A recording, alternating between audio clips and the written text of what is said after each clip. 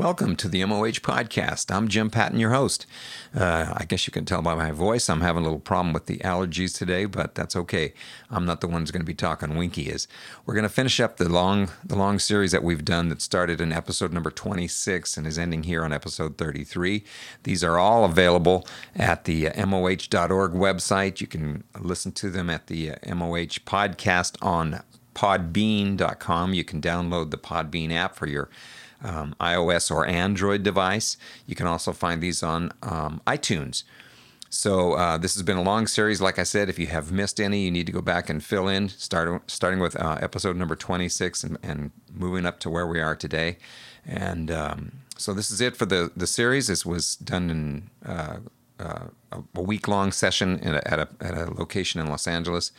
And we hope you've enjoyed it, and come back next week after you listen to this one. Come back next week and we'll have something new for you. Hang on, here's Winkie talking about part 2 of psychic technologies. And we're coming up with the 4th step, which we'll call new laws, outside of the biblical revelation in Jesus Christ.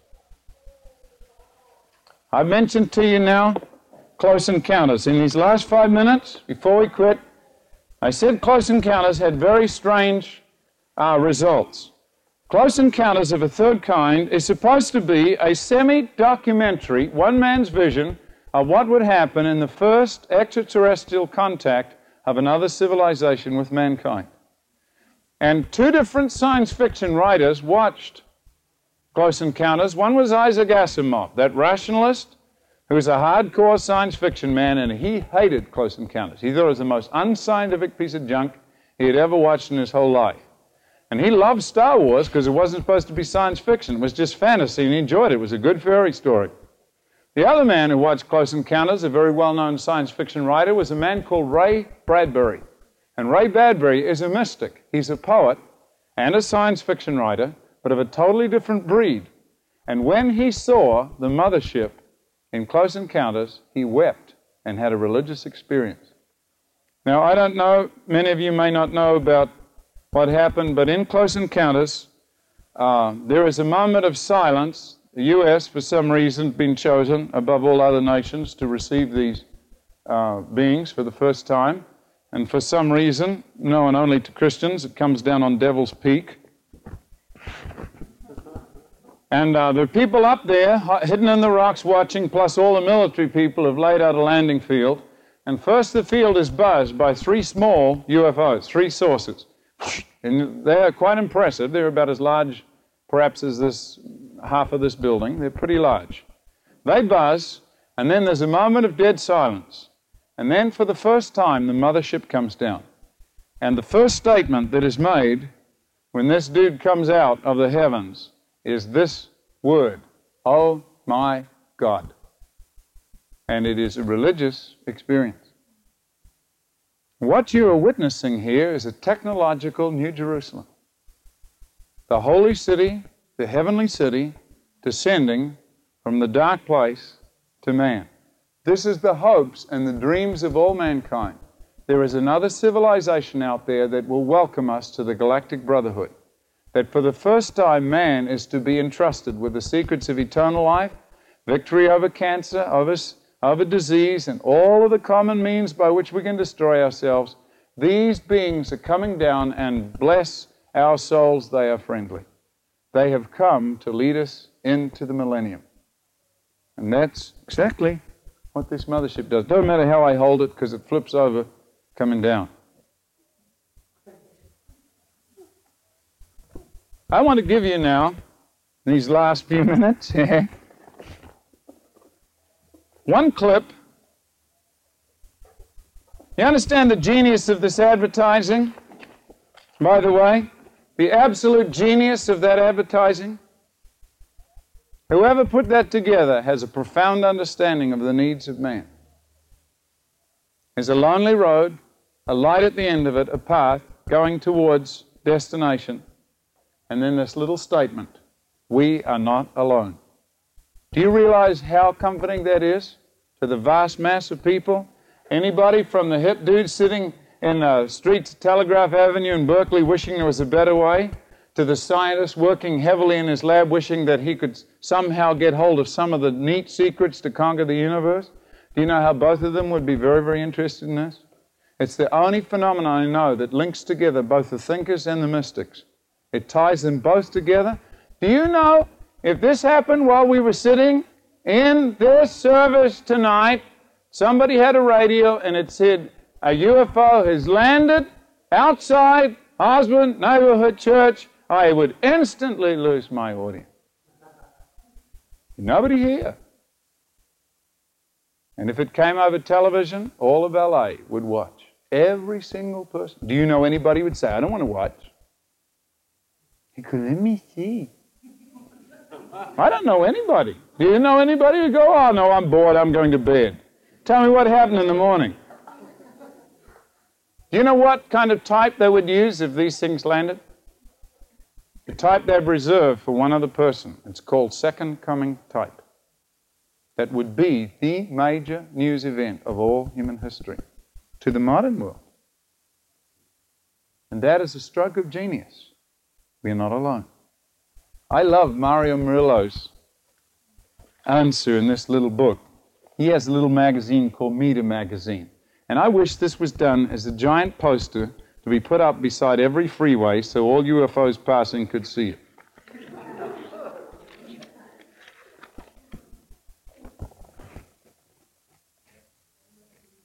We are not alone, is what it says. You want to listen to the scripture underneath this thing? I am convinced that neither death nor life, neither angels nor demons, neither the present nor the future, nor any powers, neither height nor depth, nor anything else in all creation will be able to separate us from the love of God that is in Christ Jesus our Lord. Wouldn't that be an incredible poster to go past, we are not alone, and to see the reason why? What you're looking at is a counterfeit, a substitute, a replacement for the most spectacular event of all time, second coming of Jesus Christ. Now, one more thing. I picked this up last time I was in New Zealand. It's just one of the many, many papers on the UFO thing. This is called Official UFO Magazine. It's a pulp magazine, and as such doesn't have the greatest quality. There's a lot more heavy ones, and I have some over there, Future Magazine and others that explore these concepts in a much more detailed way. But I'd just like you to look, just before we get to the main lead article in this magazine, of some of the advertising. This first one says, Avatar Power, Chance, Guaranteed to Bring Results. The second one says, How to Make Others Secretly Do Your Bidding with the Astonishing Power of Automatic Mind Command. The third one says, Is it true this amazing psychic preceptor brings you wealth, love, and power beyond belief? They only left out wisdom and worship. The next one says, Enjoy a life of unbelievable riches, lasting love, and constant protection with the secrets in this startling witch book, The Magic Power of Witchcraft. This is a technological book about UFOs. Then it talks about Arco books that reveal the hidden mysteries of astrology and the occult. And here is the first lead article. New UFO religion holds the key to man's salvation. And that is an astonishing lead article. And then, second article, How to Contact the Force. Cosmic Power, Space Gods. A few others on Automatic Mind Command. The next one, Alien Possession. Frightened witnesses reveal the horrors of mind control. Just a couple more articles. A testimonial. A UFO saved my life. And then, check this last one. UFO abductions by spirit-snatching aliens. You're witnessing something you may think is just on the lunatic fringe, but may very well move into the central core of society. I believe we're witnessing one of the many strands of a web that has been woven for thousands of years to pick up man. Okay, here's the last crunch. Are you ready? This is called The Net Closes.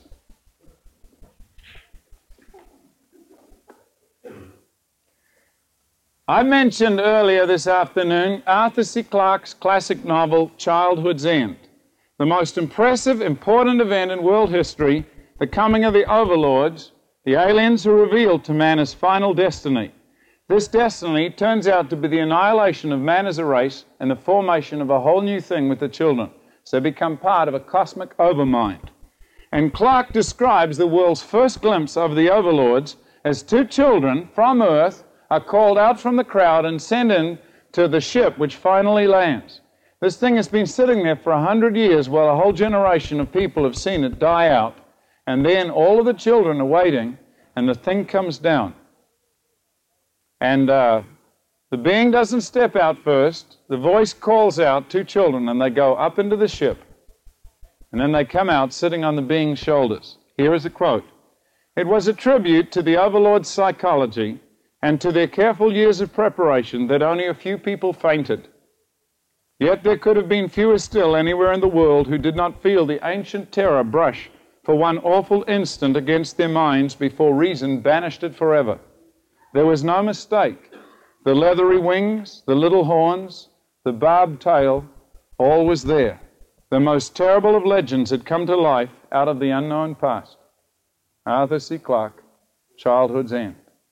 The being that comes out looks just like the devil, with two kids sitting on his shoulders. This is called the unexpected close encounter. If you were the devil and you wanted to take over the world, how would you come?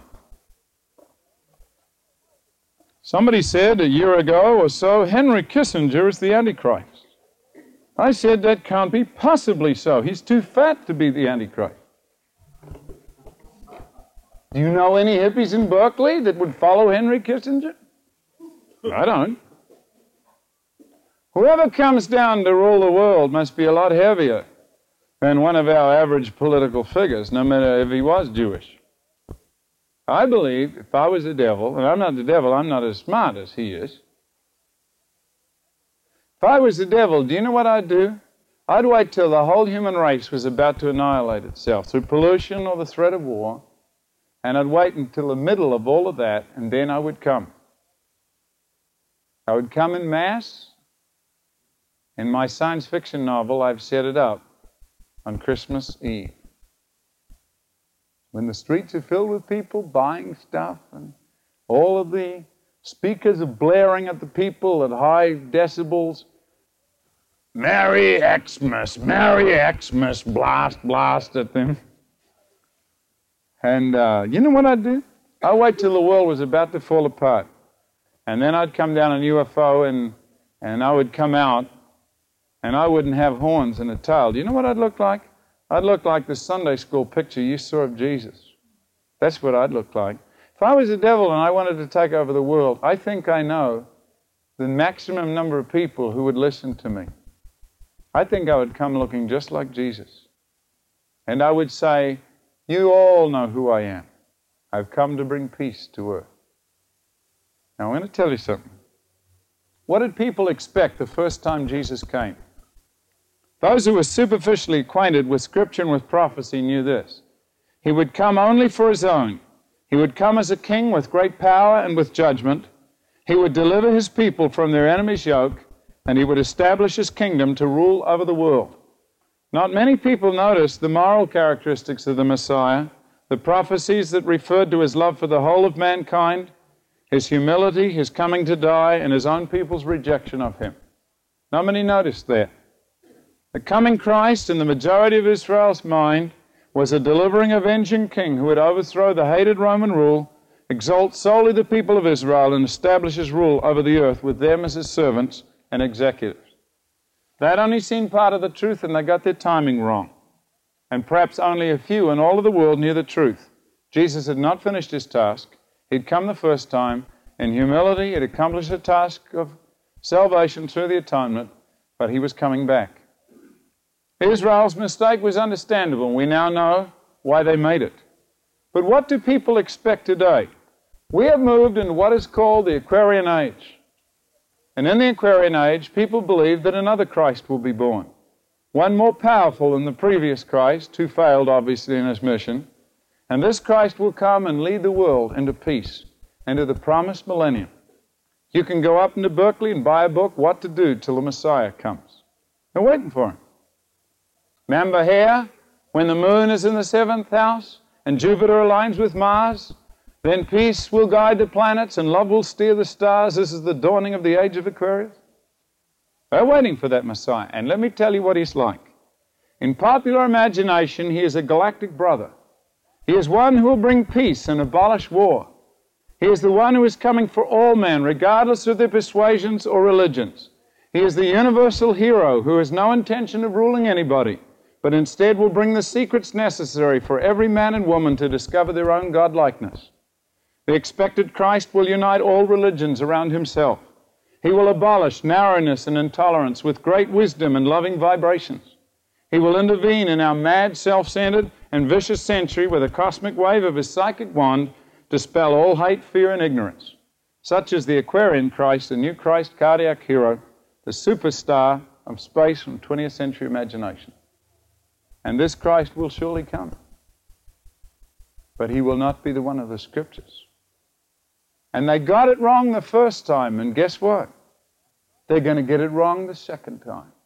Because when he comes, he will come for his own. He will come as a king. He will overthrow the enemy's rule. And he will establish his kingdom and rule forever in righteousness. They got it wrong the first time. They're going to get it wrong the second time. And I don't know whether we're going to be here or not. I am so glad I've never studied prophecy. I don't know whether we're going to be here or not. All I know is this. I am ready for it tonight. Are you? You say this. What if the fake one came and I thought he was the real one? How will I tell? Bible gives you very simple, clear instructions. If you don't know him now, you will never know him then. I know whether the guy's going to be fake or not because I know Jesus Christ. He's a personal friend. I know what his voice sounds like. Somebody could call me up on the phone and try and imitate my wife, but I know in short order whether it was her or not because I know my wife. And I would not be confused by somebody who made themselves up to look like my wife and try to talk like her. I know Faye. I know her very well. We have been friends for a long, long time. And I know Christ. I know what he's like. And no cosmic galactic engineer is going to trip me up. Do you know him now? Or do you know a Christ of your imagination? That's the question. Because you're moving into a world in which the counterfeits will be so sophisticated. The Scripture says if it were possible, they would deceive the very elect. There is only one way out of this, and this is the Bible command. Here is a misquoted Scripture. You shall know the truth, and the truth shall set you free. This is what the Bible really says. Jesus said, if you continue in my word, you are my disciples indeed, and you shall know the truth, and the truth shall set you free. Bow your heads in prayer. We're going to close. Psychic Technologies, Part 2. Okay, that's the end of the series that we've done here. I told you this was a series that was done in Los Angeles, probably around late 1978, something like that. And and so we're finished with this particular series, which was episodes number 26 through 33 on the MOH podcast. Don't forget to tune in again next week, and we'll have something new for you. See you later.